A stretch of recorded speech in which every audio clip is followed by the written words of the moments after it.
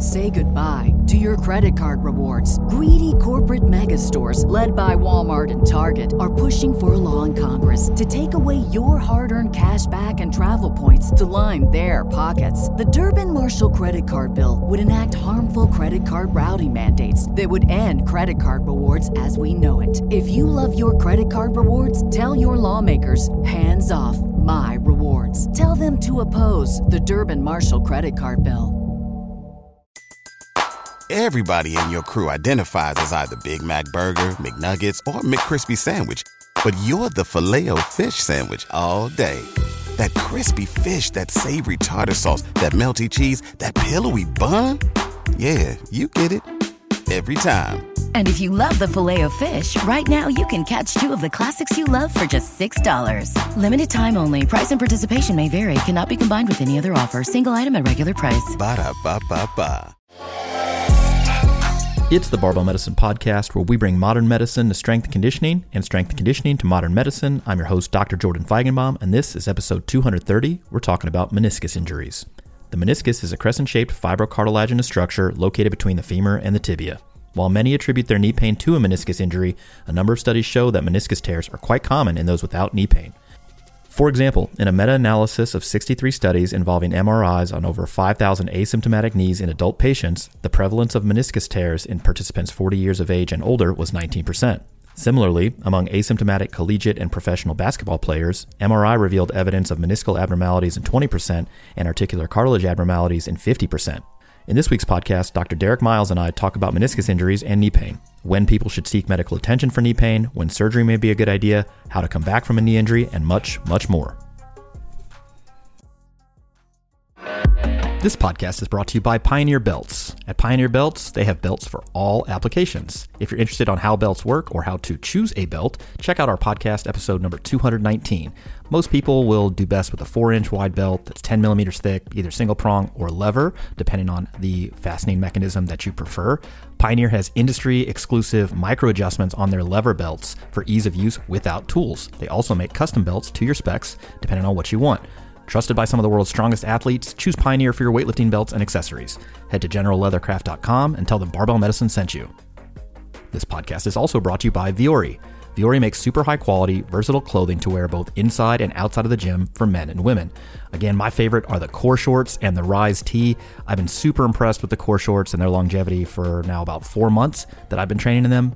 No pilling, no tears, they're super stretchy, and honestly, they look great both inside and outside the gym. Same thing with the Rise tee. Every time I wash it, it comes out of the laundry perfect, ready to wear, whether I'm going to the gym or just wearing it casually. So check them out. They also have golf stuff. If you're a golfer and you're wondering, hey, what sort of stuff could I wear on the course that would double, in my day-to-day life?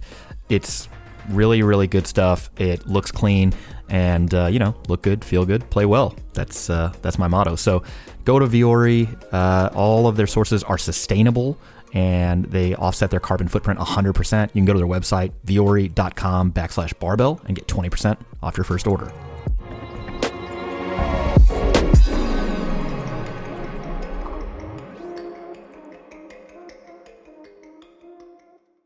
All right, we're back here on the Barbell Medicine Podcast. It's episode 229. We're talking about meniscus injuries with Dr. Derek Miles. Happy to have you on this podcast. The article that's about to go up on the website, meniscus pain and meniscus injuries, how to manage them, is going to be super, super useful. We do get a ton of questions on this. And I'm not just saying that. On social media, it has become popular to say, a lot of people have been asking me about, and then the narrator comes in, nobody has been asking, but this is true. We get questions specifically on meniscus injuries. So this article and this podcast should be very, very useful. Before we get into that, we do have new stuff on the website. Bodybuilding 2 template is out. We've restocked supplements, new PeriRx with caffeine. It's been reformulated. We have the non-caffeinated version that should be in stock by the end of this week, potentially early next week, depending on how our Informed for Sport testing goes. Whey RX in vanilla is back in stock. We've restocked the street teas. Last time we had to restock them for a third time because the last time I announced them, they sold out again. So if you're looking for one of those teas, head over to the website, check that out. New articles on the website when this goes up. The belt article was the last one we published. The meniscus article is going to be up to complement this podcast. And we do have live in-person seminars coming up this weekend. You guys will be in Bozeman, Montana. So I feel like if you haven't made your travel plans yet, but you happen to live in or around the Montana area and you want to hang out with our pain and rehab team, head to Bozeman. We've got some spots available. Should be a good seminar up there. And if nothing else, it's going to be beautiful. Like I just came back from Yosemite and I'm like, I feel like Bozeman is like this, but maybe just more of it. I don't know. Have you ever been to Montana? Yes, I'm looking forward. I've been there in 15 years. One of the requisites for going early was I wanted to get some hiking in before the course. If you're in the area, you want to join the Pain and Rehab team for their 2-day live in-person seminar. They'll be there this weekend. They'll also be in Los Angeles at Monarch's Fitness Club's Monarch Athletics Club their new facility in Los Angeles. They'll be there in September. For our 2-day health and performance seminar, Dr. Baraki, myself, and the rest of the crew will be at Untamed Strength in Sacramento, California in October. And then in January, we'll be down under in Sydney, and we've added a location in Perth. So if you're on the west coast of Australia, you're over there with the Kawakas. I forget what island it's off of. Is it Rottnest Island? I don't know. If you're listening to this and you live over there and you're like, you guys are idiots, that's true. Geographically, that is 100% true. But in any case, we will be in Perth. So those are all available on the website for you to sign up. We'd like to see you at one of our seminars. So let's get in to this week's podcast. We're talking about meniscus injuries. Before we start, Dr. Miles, what even is the meniscus? Like what is it? Where are they located, etc.? Well, it's crescent-shaped fibrocartilage in the knee. Meniscus in general is more of just a term. It's just we refer to it specifically here as the cartilage the fibrocartilage in the knee. So it serves as two C-shaped gaskets would be the common vernacular that would increase some of the congruency between your femur and tibia. You have two medial and a lateral. As far as their function, same on each side, slightly different shaped. As far as how it behaves, traditionally we've talked about classifying it into its vascularity. So the inner third being considered the white zone, where it's mostly avascular, middle third being red-white, where there is some vascularity, and the outer third obviously being the red, where you have more vascularity. It was traditionally thought that tears more in the red zone were able to heal because it turns out having a blood supply is really good for healing. The research has kind of shifted on what constitutes healing, what the base rate is of the injuries, and I'm sure we're going to get into all of that as we move forward today. So is this like if you're looking at a tree that's been cut down in cross section and has the rings, right? So like in the center, you're calling that the white zone, just less blood flow, or avascular, no blood flow. And then as you get progressively closer to the edge, to the margin, there's more and more blood flow. Is that a good way to characterize it? That holds to a point, but really, so meniscus are kind of wedge curve shaped, and they get thicker towards that outer edge as well. So yeah, I guess I would accept that. The closer to the middle, the less blood supply there is. Yeah, I'm just trying to give the listeners at home, if they're thinking about, all right, I know that I have menisci between my knees. There are also these crescent-shaped fibrocartilaginous structures elsewhere in the body when they're trying to, again, increase the sort of surface area between two like non-perfect or imperfect bony surfaces. So like they're in the wrist, they're in the TMJ, that temporomandibular joint in your mouth, and things of that nature. But we're going to talk about the ones in the knees. There's this piece of tissue that kind of, again, makes these mating surfaces a little bit easier for them to articulate or bend or move amongst each other. And they're made out of fibrocartilage. And so listeners at home are like, I know what those fractions of words mean. I know what something fibrous, I can kind of think about that. I know what cartilage is roughly, but how do you like differentiate between like fibrocartilage and like collagen? So people think tendons, ligaments, they think, okay, collagen. How would you differentiate fibrocartilage to collagen? Well, they're on the same spectrum. It would be like saying a collagen is a letter and fibrocartilage is a word. Like it just depends on what letters go into it to make the word. And that would probably be the easiest analogy I could compare it to, because once again, what you said, ligaments, tendons, menisci are all fibrocartilaginous. It just depends on the distribution of collagen types. And even within that, really the function that makes a lot of them work so well with low distribution is the fact that they're mostly water. And that's contingent upon even the shape of collagen being able to draw in water and allow things to distribute load more evenly. Yeah, there are multiple different types of collagen, and each one of these different types has basically different applications as far as things are best suited towards. Multiple different types, slightly different chemical structures, which give them different sort of features or characteristics. So we know that they're in the knees. We know that menisci are made out of fibrocartilage. We know that it's designed to increase the surface area, the mating surfaces, the ease of movement between two joints, can act as like a shock absorber and transmit forces between two different bones, in this case the femur and both the tibia and the fibula. How does it change over time? You're born with menisci. What happens to them over a lifetime in general? Well, really, I think if you look back at the embryology, and I may be speaking a little out of turn, but it's the internet, so someone will correct me. Really, if I recall, you don't have meniscus as much when you're first born, because there's some of the embryologic discussion about whether a plica exists. Don't want to get too far off topic, but it really is kind of the side of the joint on the tibia, the side of the joint on the femur coming together. And then as you develop and have load bearing, you start to transition into having those structures. Yeah, if you go really back into the embryology stuff, you're like, okay, so this mesoderm differentiates into different structures. But I guess what I'm getting at is that, throughout adulthood, people they tend to be made aware of the fact that they have a meniscus, because invariably knee pain with, it's highly likely that people in their lifetime will experience knee pain. And if they query the internet or their friend or both, people will invariably chalk that up to a meniscus related sort of pain symptom. But so I'm getting at, do menisci wear out over time? Do they change over time in thickness, in sort of structure throughout a normal sort of lifespan? Yeah, absolutely. I mean, everything changes. And what you tend to see is it is contingent upon the activity to which you're exposing it to. Here, I feel like you almost have to have the qualifier as well of inactivity is an activity and causes a set of changes. If you look at the evidence, there's a lot of studies on this. One found that among individuals with no knee symptoms in their 40s, 30% of them had a meniscus tear, and asymptomatic, no symptoms whatsoever. They've also looked at this across collegiate basketball players, found that among athletes with no symptoms, 50% had meniscus changes in the preseason, increasing to 62% in the postseason.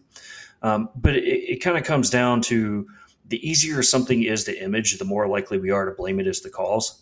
If you can see it, it's obviously the problem. But they've also done some really interesting studies looking at distance runners, specifically like marathoners and ultra runners, showing that there are meniscal changes after long runs, but they're transient. And I think that's the part that gets missed a lot of times, because to that, you're going to wear out your knee. Well, if you have a hard lifting session and we biopsy your muscle the day after, you're going to see changes that we would, increased inflammation or whatever, but we know that that is part of the overall process that drives adaptation. So you do have some of these changes that would be like natural history, but it is related also to your participation in sport, whatever you're doing load wise. And it's not just a 1-to-1 ratio. Yeah, I think that you and I have kind of rapped about this as like this stress adaptation sort of thing. It's like, you get loaded or you're exposed to some sort of activity or whatever, and a number of musculoskeletal sort of tissues change in response to what you just did. For example, if you're involved in resistance training, we know that the muscles will break down and subsequently need to remodel. But yeah, like you said, if you take a biopsy of a muscle fiber, during that process, it's going to look all messed up. You're like, oh my gosh, you created all this muscular damage. If you take an image of somebody's lumbar spine directly after loading it, you might see some areas where there's bony remodeling going on. Same thing if you're imaging people's ligaments or tendons or whatever. The question is, are some of these stress sort of responses pathological, or are they normal? right? And so that's what you're seeing on a lot of imaging, I think, is either stress adaptations that are likely to be beneficial to support the activity that a person's doing outside of maybe acute trauma. And acute trauma is another sort of spectrum, I think. So, for example, if you have somebody that twists and falls or is hit, violently or whatever, I think everyone would agree that acute trauma is likely to cause some sort of pathology, more likely than some graded exposure to physical activity that is still causing trauma on some level, but in a graded manner that is likely to be dealt with appropriately by the body's recovery, remodeling, repair sort of mechanisms. Does that jibe with your kind of understanding of this? Yeah, absolutely. I think it's part of what sometimes makes like these types of pieces harder to write is because it really is contingent upon knowing the history of the athlete before you can make recommendations. Someone who sport is contingent upon high deceleration and cutting forces, likely it's going to take a little bit of a different mechanism to cause an issue than an individual whose sport is walking to their mailbox and back twice a day. Totally. Yeah. I mean, we see this across different imaging related studies on different sports. So youth weightlifters, for example, their cruciate ligaments, the ACL, for example, gets thicker and bigger, as sort of an adaptive response to the activities that they've been doing. You see vertebral end plates in the spine become thicker in resistance training. You see the dominant arm of racket sport players get a little bit longer. And at some point, if you were to image the bones of the forearm, for example, you would see areas of radiolucency while the bone is like remodeling. But the whole point here is that you can image the meniscus and identify quote unquote abnormalities, but putting that into clinical context is more difficult. It's easier, and in some cases, I would estimate lazier, to ascribe pain and dysfunction to some sort of abnormality on imaging. That's not always the case, particularly if it's preceded by some sort of acute trauma that is, let's just call it nefarious in origin, rather than, acute trauma from exercise that's planned, graded, and otherwise well controlled. And so the rest of this podcast, we're going to talk about what can happen to the meniscus. What sort of symptoms do people experience with damage to the meniscus, and then kind of what to do about it. But I think you said it well earlier. There are a lot of people who are asymptomatic, meaning they have no knee symptoms, but have some sort of identifiable abnormality in their menisci upon imaging to seemingly no effect. And so I think if we start from that understanding of sometimes you can find stuff on imaging that doesn't relate to the clinical function or pain or whatever, I think that's a good place to start from. So, all right, we're talking about injuries of the meniscus. What are the most common ones? And I say that not to get you to do this whole scoping review of all the different types of injuries to the meniscus. But I think when people think about meniscal injuries, they're thinking about tears. And in particular, things like a bucket handle tear. Somebody might have heard of that or been diagnosed themselves. But how do you think about meniscal injuries, broadly speaking? And then how would you break it down for a patient? Really, it depends on the classification system you ascribe to. But at its simplest, would this fall in the degenerative fraying? Is there an actual vertical or horizontal tear? Has it migrated the tear or piece itself? One of the things, if you look at positive predictive for an increased indication for some type of surgical intervention, is that locking in the knee. And the general thought there is, if you have a loose hanging portion of the tear that is blocking the joint articulating properly, then that may be indicated. But really anything that falls in the fraying or non-displaced tear and there's an absence of locking, I would likely slant a little more towards the evidence saying that's a carry-on, or at least attempt conservative first. Gotcha. So what you're saying, just for the listeners at home, is that if there's not a piece that is either hanging off or otherwise displaced, moving around, something like that, that's causing locking of the knee, you're not really sure what to make of any abnormality of the meniscus on imaging, because you have less confidence that it actually is contributing to somebody's pain or dysfunction, and subsequently what you need to do about it, which means that you would effectively slant towards conservative management, non-surgical management for that individual compared to somebody who presented with locking or otherwise identification that, hey, this thing's moving around in there. We should probably go fix it.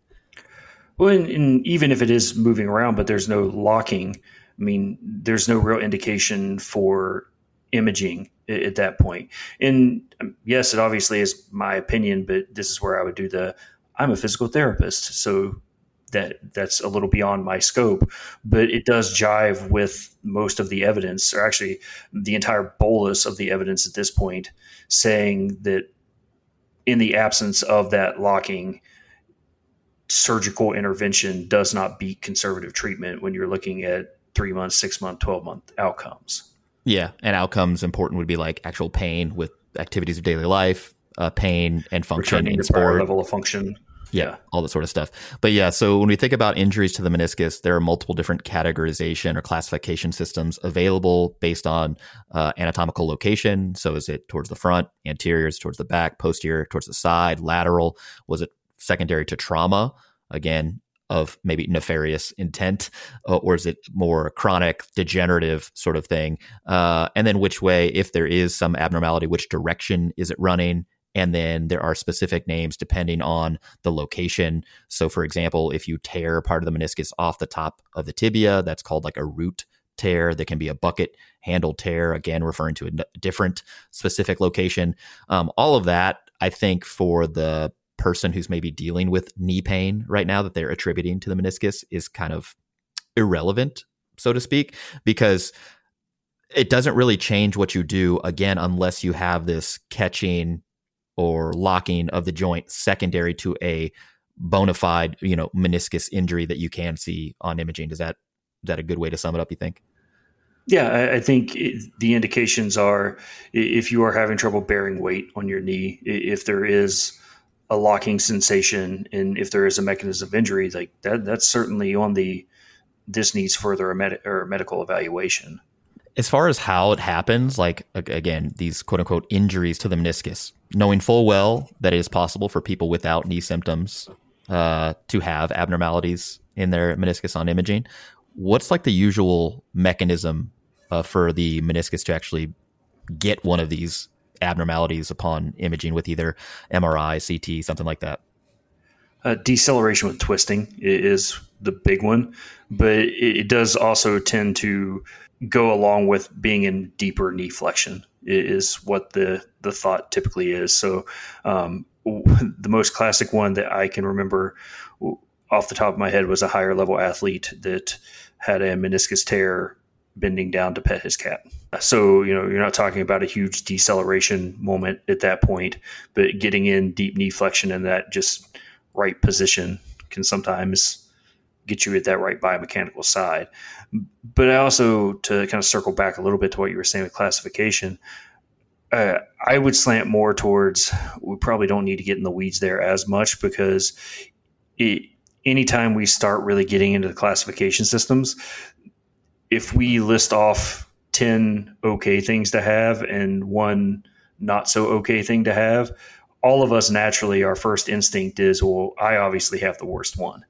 And so sometimes getting in the weeds in those classification systems, it still tends to drive that feeling like we need to seek imaging, even though the probability of that being the case, I think the incidence of bucket handle tears is something like under 10%. Yeah.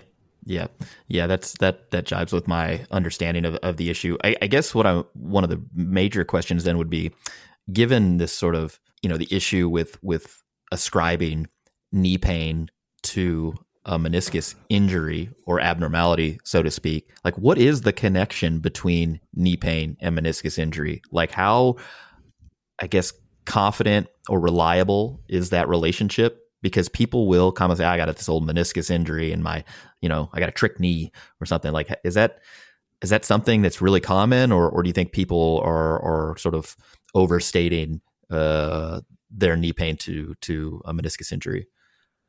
Well, I don't think they're overstating it. It's their pain, but I think attributing it to the meniscus is probably a little more problematic. The study people will always talk about is there was a surgeon who allowed one of his colleagues to scope his knee without anesthesia. So he went in and did an arthroscopic procedure and just started poking around on the structures in his knee. And he was rating like how much it hurt to poke on the structures, and poking on the meniscus didn't really hurt that much to him. Now, obviously, there's a lot of factors going into all of this, but we talked in the beginning that a lot of your meniscus is avascular, and if we're going to take like the most pathoanatomical stance we possibly can, anything that's avascular and aneural, you can't really feel much anyway. So saying your meniscus hurts is kind of a misnomer out of the gate.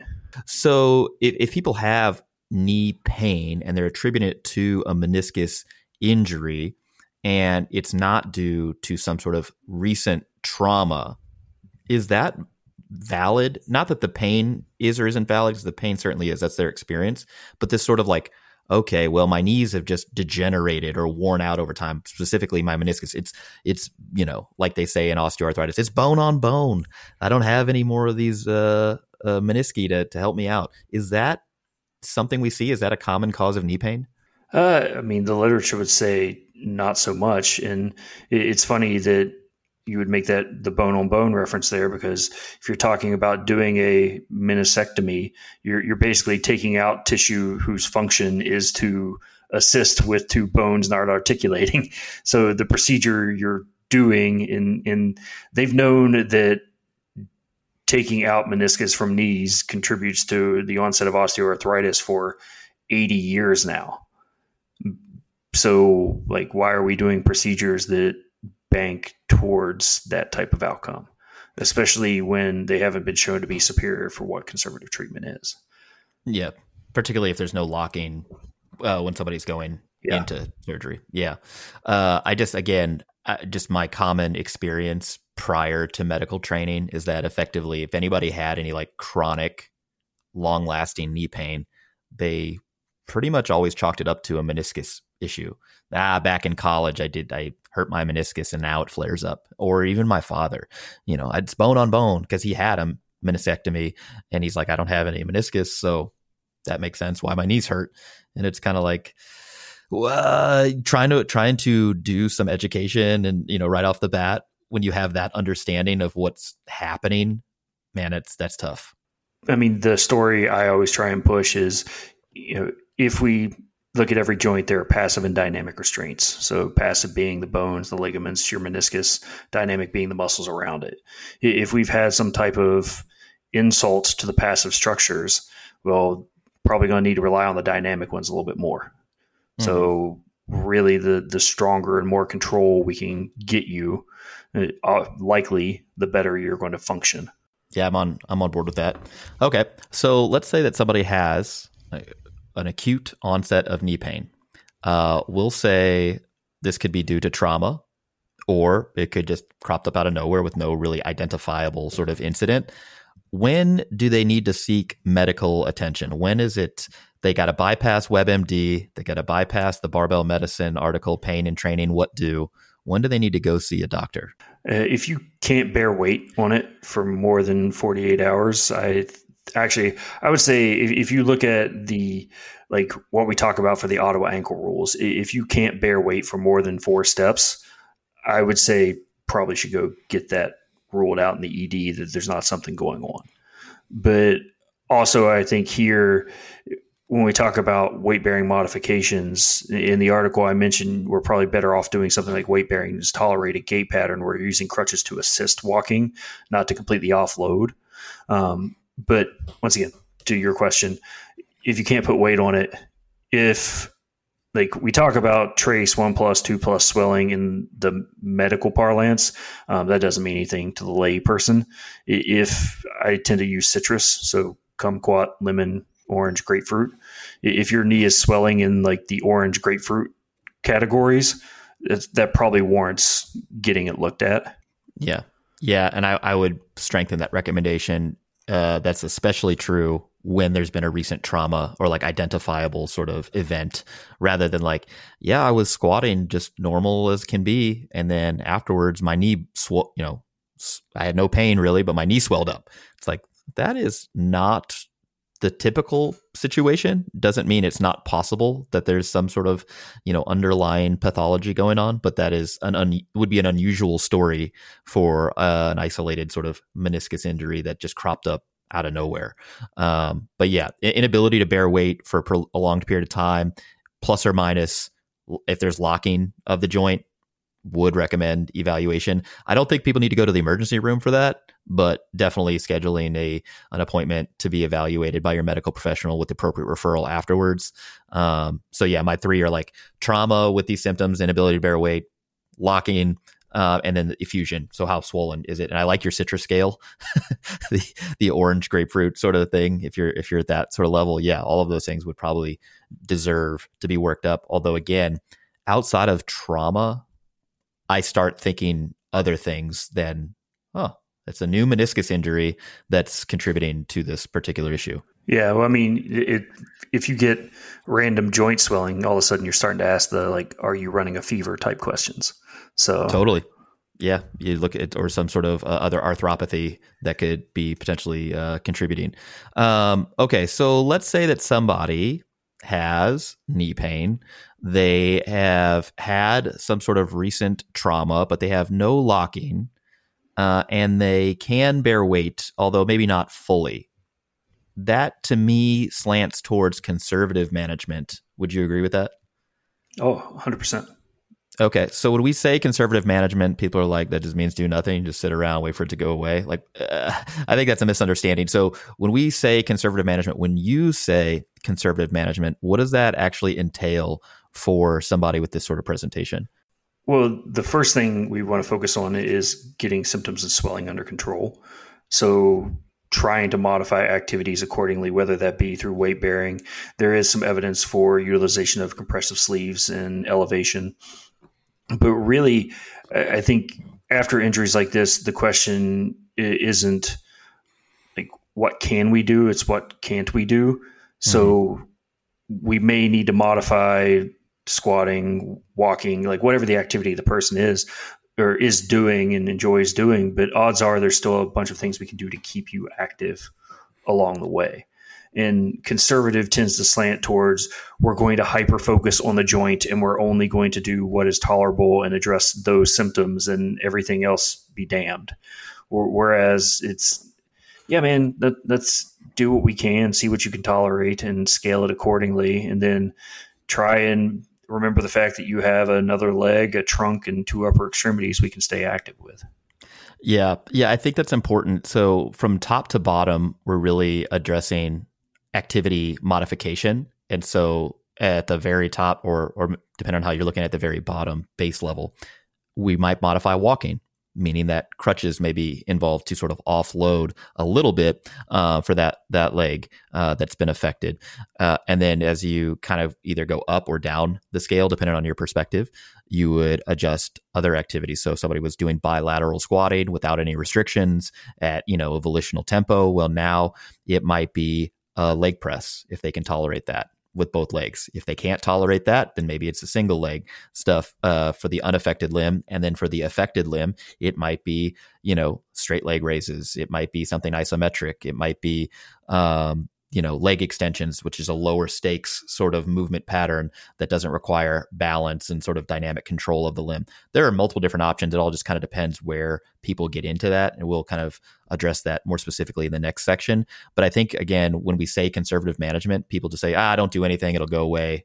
I'll pop some NSAIDs and, still send it. But again, depending on the individual, what they can and can't do at the moment, we're going to modify everything from walking all the way up to like full on activity.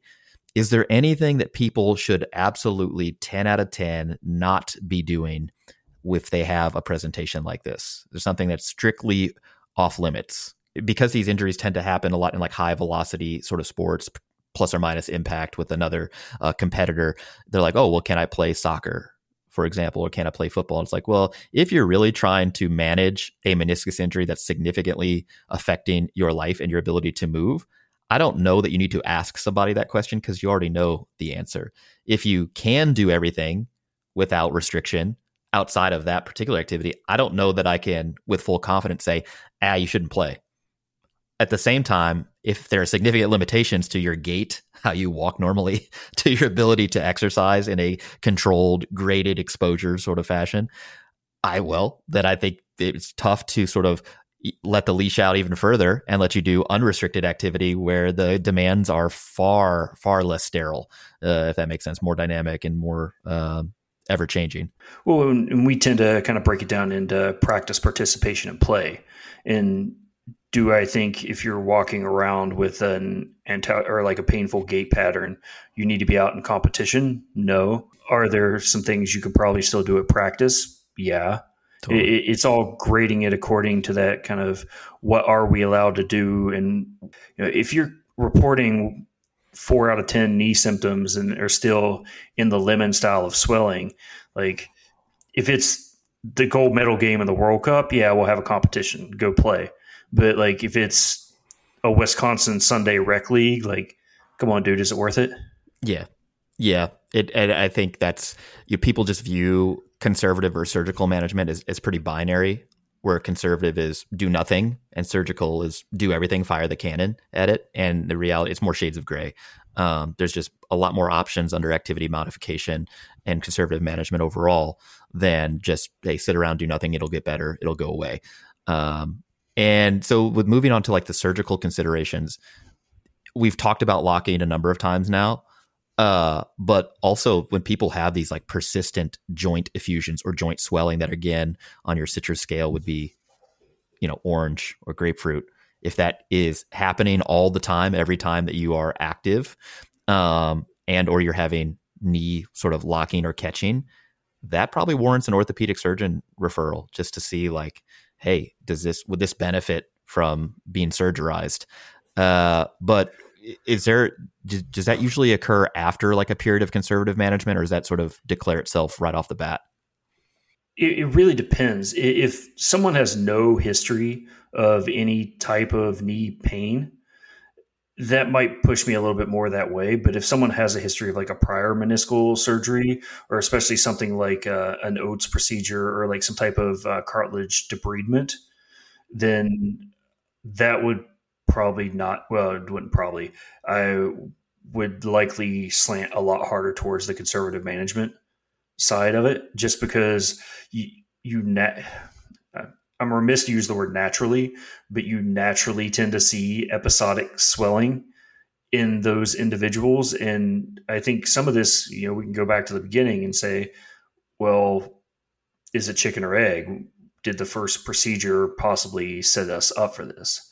But anyone who's had like PIC arthroplasty or especially something that's like retropatellar, so like behind your kneecap or the trochlear groove that your patella sits in, like it's pretty common in those people to see intermittent swelling with like daily activities. So it's like, unfortunately, this is the hand that tends to go with the surgery.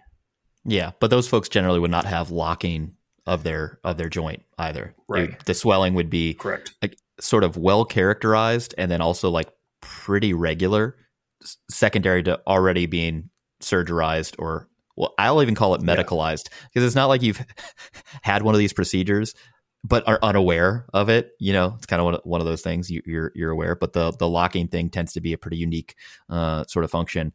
Also, folks who have had like a simultaneous injury to their ACL, which again, you would know because you've been evaluated.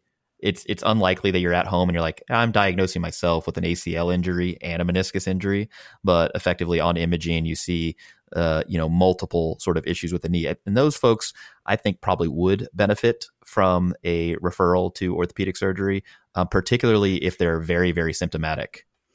Yeah, but still, even in the ACL case, I think the evidence is starting to come along that likely we are even doing reconstructions too often. If an individual is, the only reason we do, or the highest level of evidence we have for doing ACL reconstructions is not that it decreases your risk of osteoarthritis. It increases the likelihood of you returning to level 1 sports. So sports that involve running, jumping, cutting, or jumping, cutting specifically.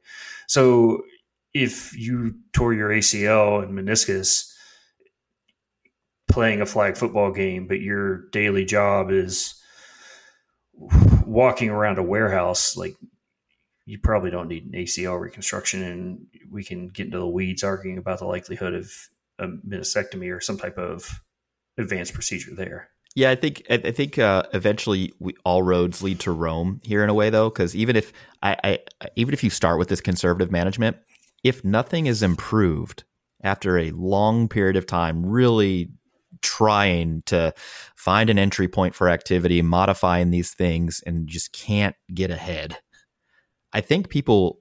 This is a relatively rare situation, but people will just say, "Well, I just got to keep trying." And it's like, well, at this point, you might benefit from that surgical evaluation. And it's kind of like, I see two major issues in the rehab space. Well, three really. Issue number one, which is far more prevalent than anything else I'm about to discuss, is underloading and undertraining just in general. Like the rehab workouts are not hard enough, not frequent enough, not dosed high enough to actually cause any sort of change. But people in general tend to get better as time progresses. But when they don't, you're like, well, was the training enough to like really move the needle? That's far more common, far more prevalent across just all what I think in the rehab setting. But alternatively, you have people that are really, they're go-getters. They want it. I'm ready to change stuff. Let's go. But they don't change enough. It's still too heavy, too difficult, whatever. And they never sort of find that entry point where they can be either their symptoms go down, their pain goes down.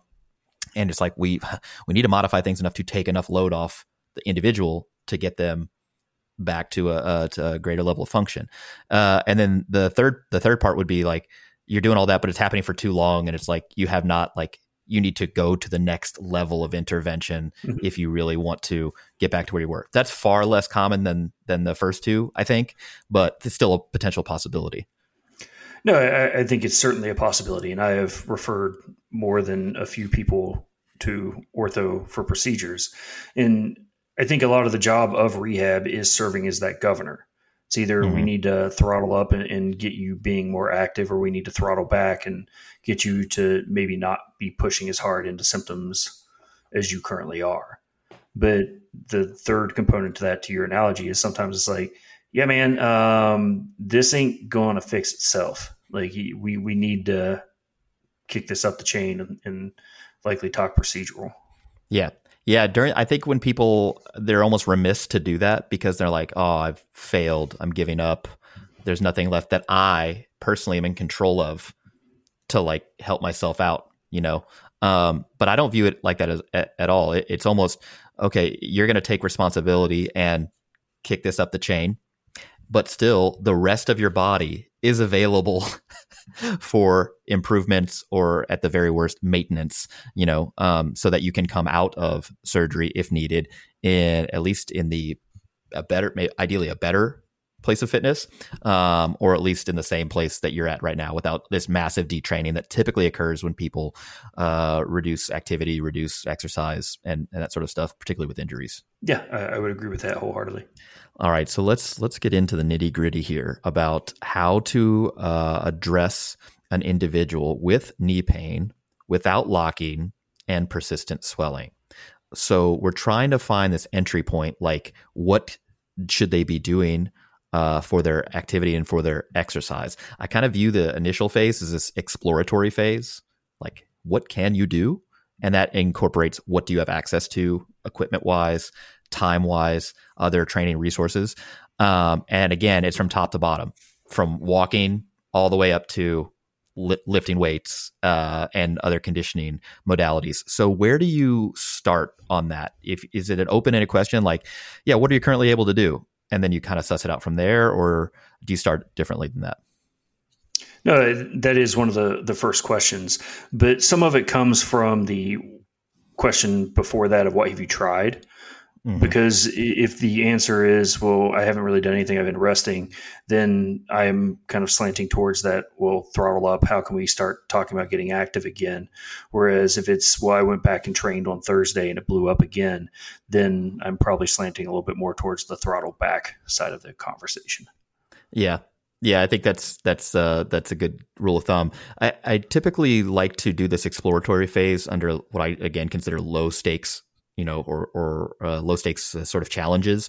So if you ask somebody, hey, can you squat? And they're like, particularly if they squatted before, rather than program a squat workout where they go in, get under a barbell, I'm likely having them do that at their home with some sort of like fail safe. So grab onto the counter, do an assisted bodyweight squat, see like, do you have pain at any of the range of motion? And if so, like how much? And if somebody's like, yeah, I could pop down to a squat to the bottom and I feel fine. You're like, that's encouraging. Can you do that without assistance? Ideally with some sort of fail safe that if they were to potentially fall or, lose their balance, that something catastrophic does not occur. And if they pass those two checks, I'm like, shoot, we might be able to load a squat.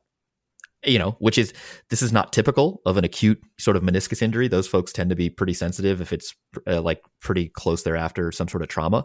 But that's kind of the lines that I'm thinking about, rather than saying, all right, we'll just go to the gym with this plan. I kind of want to have the gym plan be an iteration of what they can do at home.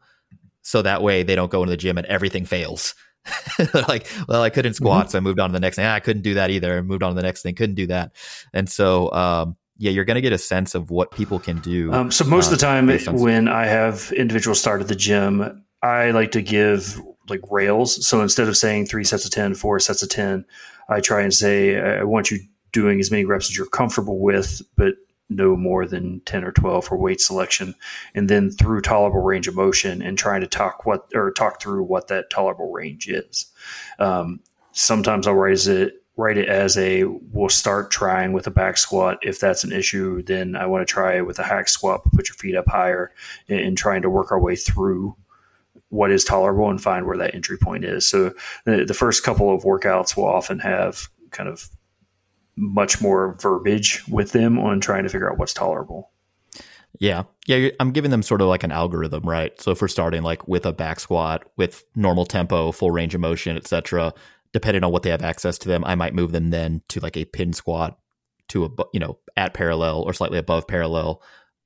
Then I might add a tempo if they can't tolerate that.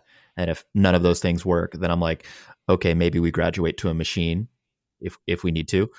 Similar sort of thing. Start with the biggest range of motion I can get to, then add tempo, then reduce the range of motion. Effectively, you're trying to do find an entry point that they can tolerate, and the additional layer of sort of load reduction here is going to be keeping the rep scheme in that sort of 10 to 15 rep range, RPE 6 to 7. And that RPE is not really strictly related to repetitions left in reserve. It's more like repetitions you should do left in reserve. And communicating that can be tricky, because if you're like, oh yeah, take 12 reps at RPE 7, they're like, cool, I need 3 reps left in the tank, I got to send it. It's like, well, this is a squishier repetitions in reserve. But at the same token, you can't really tell people like, just lift this much weight, because that is not an effective way to communicate loading either. So you're kind of dancing around the subject of like pain symptoms that people might experience during the activity. And the way I communicate it is that on a scale of 1 to 10, your pain ideally should not, go above like a 4. And then if you think that doing more reps or heavier weight at the same rep range is going to make that happen, just cut it off. We've kind of established the entry point. We've done what we need to do for this first session, and we can build from there. There's no real reason to send it today.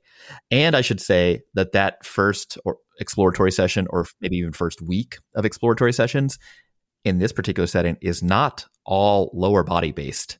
There might be 2 to 3 challenges, we'll say, or exploratory exercises in a given session, but there's a lot of upper body work in there too, because I still want them to get something out of the workout.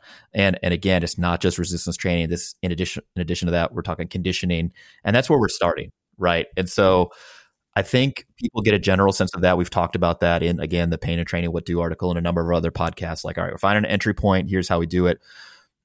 How do people progress from there? Like, is there a green light or some sort of indication that occurs to you based on all your experience where it's like, okay, now we can sort of move this person back towards a quote unquote more normal rep scheme, lower rep scheme with heavier absolute weights. We can get rid of the tempo. We can switch to more challenging exercises, whether it's unilateral stuff that requires balance, like a split squat or something like that. What indicates to you that a person is ready to progress? Swelling and symptoms are very high up there. So if we're not having any symptoms after the workout, if there's no residual swelling, that will often kind of gear me that way. Also, a lot of times I will use like 1 or 2 drop sets, as it were, to kind of test the waters. So if we're doing pin squats, I'll take a set or 2 and say, I want you to drop the pins 1 more and see how that tolerates, and kind of just slowly scratch into it, as it were. There's a whole host of it, and it really depends on a lot on the relationship I have with the athlete. Like if it seems like there's a good grasp on their own self-regulation, I might be more likely to put out some, well, let's just see how it feels today, and then take their feedback. Whereas if there's a little bit more of a YOLO vibe going on, there's probably going to be a little bit tighter constraints put in place. Yeah, I would agree with that. I think in general, if things are well tolerated, usually over a series of weeks, somewhere in that 2 to 3 week range, I feel pretty comfortable at lowering the rep scheme if that's a strategy I usually employ from the get-go, changing the tempo up to be more towards a quote-unquote normal tempo, and likely trying to either increase the range of motion or make the exercises that we've chosen more dynamically challenging. So for example, if it was a pin squat to parallel, well, now it's below parallel, or we remove the pins as a sort of depth marker entirely. Or if it was a leg press, now we're switching to maybe a more free weight focused situation. And again, I do this every 2, 3, 4 weeks, something like that. Again, keeping in line with their signs and symptoms. If somebody is not progressing, then I start thinking like, okay, let's regress even more. I want to get ahead of this, but I'm more, we'll just say, aggressive in that way than I am at progressing them, if that makes sense. No, that absolutely. Yeah, if I haven't found a good entry point 2 weeks in, I'm like, okay, let's circle the wagons. Let's go back even further, try to get some purchase here. Because if we can't, if I haven't made any progress in 4 weeks, 5 weeks, 6 weeks, I want to be sure that it's not due to a programming error. I want to be sure like, hey, maybe this is something that actually warrants an additional evaluation or intervention. I don't want to just say, you're likely to get better and it's fine. I just want to kind of make sure all my ducks are in a row. And then if they are progressing, then again, it's pretty conservative. Every few weeks, just ratchet the dose up. Trying to take steps forward as often as possible. I don't have a good sense of how long this is going to take for people to get back to 100% unrestricted movement, but that's my goal for them. A lot of that depends on what they were doing before and how like far advanced they were, right? The person who was doing an Olympic weightlifting program and like playing soccer or whatever has a lot more demands and a lot more sort of criteria that they need to meet than the person who's like, yeah, I just want to walk unassisted and, exercise to meet physical activity guidelines. It's like, okay, those are 2 different people that have 2 different sort of levels of physical demands they place upon themselves regularly. So those 2 people would have different arcs, so to speak, I think. But even for that second one, I think how I tend to program is more of a trying to get a little bit every day, kind of the movement snack approach, if you will, in trying to always frame that conversation of, if today we can walk for 5 minutes before we start having symptoms, and we go after a week and we're at 10 minutes, we're still well short of the 20-minute grocery store trip, but you've doubled your time, and trying to frame that progress where you can. I don't think, earlier we touched on the underdosing of exercise. There are individuals that certainly need that really low dose, but part of really what you're trying to convey then is to make it interesting, fun, enjoyable, whatever positive connotation you want to assign, to where they want to do more as things start feeling better. And the dose, an under or over dosage is really contingent upon where the athlete is. And without knowing where they are in the timeline and where their symptoms are, like what the program you may show me that I may snicker at may be amazingly appropriate for someone who has a super acute knee. But, if you give me that same program, and you have an ultra marathoner who's been running it for 8 weeks and they're already back to running 30 miles on their own without issue, then probably time to evaluate a little bit more. I would say there's probably no special exercise that I would program or special exercises that I would program for an individual with knee pain that we think may be attributable to a meniscus injury, or even knee pain just in general. But I will tell you that I tend to focus on trying to get the most aggressive type of knee movement pattern that I can get at that entry point. Meaning that people will say, you squat in a way to keep your knees back, for example. Just, sit back more, don't let your knees travel forward or whatever. That is a way to squat. And that is a way that I can have people squat, but if and only if they need it. I would prefer that people squat with more knee travel forward and whatnot. So I'm trying to get people to do those types of exercises. So it would be, this person with knee pain, if they can't acutely tolerate something like a front squat or high bar back squat, or even a goblet squat with the load being much reduced. Look, if they want a low bar squat with a wide stance and sit way back into their hips and hamstrings and posterior chain and all that sort of stuff, and that's the only type of squat pattern that they can tolerate with a barbell, that's fine. I'm just going to have to address that same issue from another angle, which might be a leg press or a hack squat or some sort of unilateral movement where their knee is going far forward, because again, I want them to be able to tolerate all these different movement patterns and again, have unrestricted movement if and when they need it. So I just don't want people to take away from this like, yeah, you can, there are special exercises for the meniscus, or there are things you have to avoid. It's more so just having a well-rounded program that, again, gives people options to move. And I wouldn't avoid anything, just like I wouldn't necessarily prioritize any particular thing outside of having all these different options, if that makes sense. No, that makes perfect sense. And the thing I try and convey as best as I can, as often as I can, is to your modification, like we may need to do this right now. Mm-hmm. But I don't want this to be a forever modification. We need to find ways of trying to get you back into the patterns that may be best for this scenario. Yeah. All right. So to wrap this up, let's think about we'll go through a list. I'll break this up into 3 different phases. This exploratory phase, like learning to, like, what are the entry points?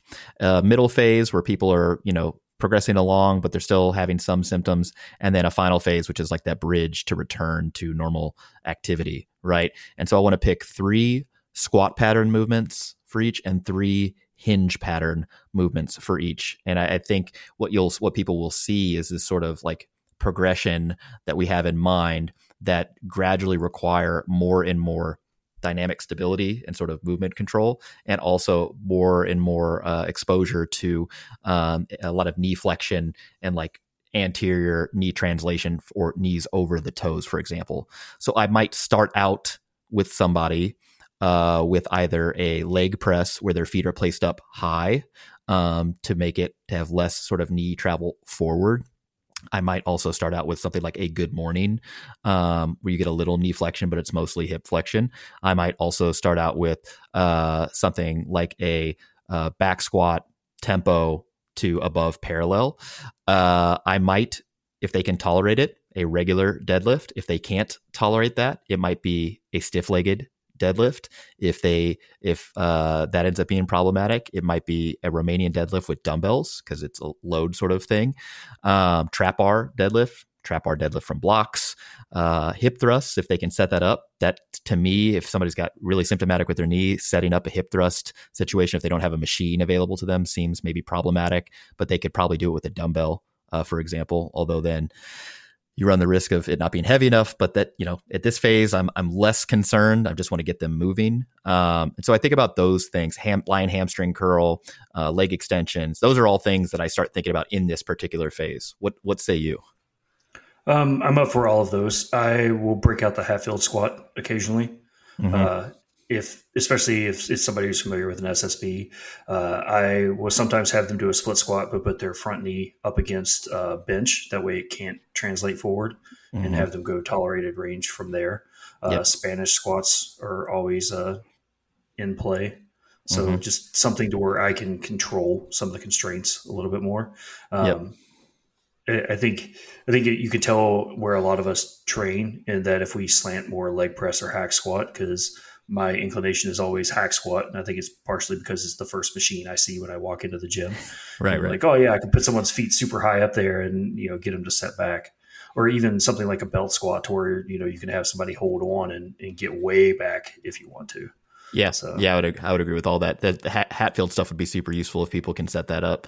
When I start thinking about this like intermediate phase where people are less symptomatic but not quite ready for us to release the Kraken and they're back to full activity, I start thinking about, again, regular barbell squats. If they can tolerate something like a high bar back squat or a front squat, I would prefer that over a low bar squat, only again to sort of get people more desensitized to that knees forward position, greater amount of knee flexion. I would probably at this point incorporate a tempo into that, just to sort of avoid any type of movement pattern modifications the person might put upon themselves due to fear. And so if I warrant a tempo, we can kind of like bypass that. So I would probably prefer a high bar back squat or a front squat. I would start to incorporate unilateral stuff, like a split squat, or step ups or something like that. Again, usually with some assistance. They could be holding onto a rack if they need to, or something for balance, again, to lower the stakes here. And it may include a tempo depending on symptoms. I also start thinking about, again, direct isolation stuff. So leg extensions again would be something I would probably consider. Regular deadlifts again are on the menu. Maybe even sumo, just given the sort of rotation of the foot and the wider stance, may be useful here. And then other sorts of hinge exercises. Again, good mornings might be in this one. RDLs, stiff-legged deadlifts, lying hamstring curl, particularly unilateral stuff, because there's likely to be some sort of pain-related strength discrepancy. And so being able to load that directly would be useful. I think that's kind of my intermediate phase. You have something different that you do here? Yeah, I think it depends on what the athlete's trying to get back to, because I think you definitely slant more powerlifting than I do. I slant more let's throw spaghetti against the wall and see what sticks as far as athleticism goes, because I want some lighter things where you're starting to have to move faster. So I might do something like a deceleration lunge where you're having to pick your foot up and like catch the ground. And there it's just trying to get some of that like quick impulse to the knee, and not like me having to have you do a maximum jump manner. Or if I'm going to introduce squats, a lot of times, like, I agree with everything you said, but I might have somebody, as a hypothetical, their working set is 100 kilo. We might hit 4 sets of 8 at RPE 6 there or whatever. And then I'll call for 1 or 2 sets at like 60 kilo, where I want you trying to go as like competition speed as you can, as a way of like touching on some of that speed a little bit more. Yeah. Yeah. I start to think about that in the third phase. Like I like walking lunges, for example, in that phase. But yeah, it's a similar idea. It's like, all right, we're going to progressively increase the demands for not only stability, but also velocity. And that needs to track along with this desensitization sort of arc that we're building. And so I think if you're dealing with somebody who's got knee pain, whether or not it's attributed to meniscus or whatever, that's kind of like your overall sort of programming heuristic, is gradually increase the demands that the person needs to be tasked with as their fitness improves, as their skills improve, as their symptoms decrease, and ultimately, again, end up in this sort of nirvana state where they're unrestricted for movement. Because ultimately, you just don't want somebody that 20 years later, I got this knee thing, I can't do lunges, or I can't do split squats, or I can't do front squats. And it's like, well, you could live a full and complete life without doing any of those training any of those things. But wouldn't you like to have access to them if you needed them for some reason? Just like have it in the bag if you wanted to. That's kind of the way I view this sort of movement, sort of selection. It's like, I want people to be able to do anything they want without sort of restriction. And when those restrictions pop up, I'm like, yeah, we should probably train that in a systematic manner. Yeah, I'm here for all of that.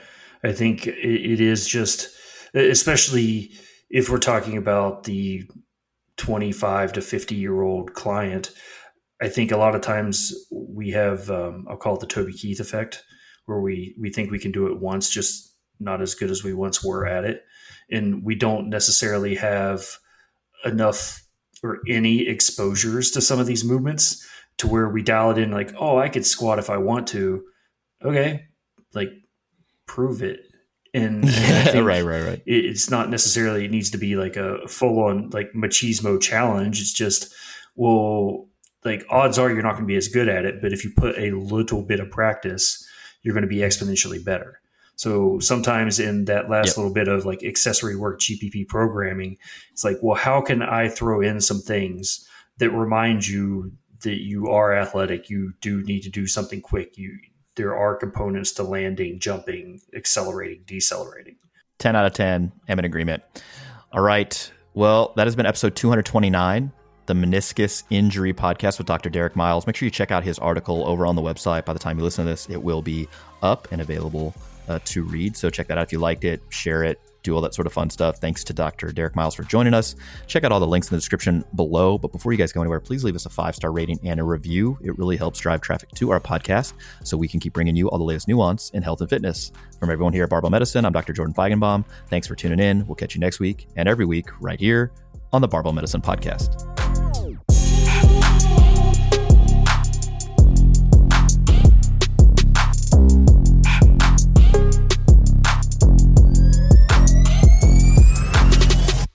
Say goodbye to your credit card rewards. Greedy corporate mega stores, led by Walmart and Target, are pushing for a law in Congress to take away your hard-earned cash back and travel points to line their pockets. The Durbin-Marshall credit card bill would enact harmful credit card routing mandates that would end credit card rewards as we know it. If you love your credit card rewards, tell your lawmakers, hands off my rewards. Tell them to oppose the Durbin-Marshall credit card bill. Everybody in your crew identifies as either Big Mac Burger, McNuggets, or McCrispy Sandwich. But you're the Filet-O-Fish Sandwich all day. That crispy fish, that savory tartar sauce, that melty cheese, that pillowy bun. Yeah, you get it. Every time. And if you love the Filet-O-Fish, right now you can catch 2 of the classics you love for just $6. Limited time only. Price and participation may vary. Cannot be combined with any other offer. Single item at regular price. Ba-da-ba-ba-ba.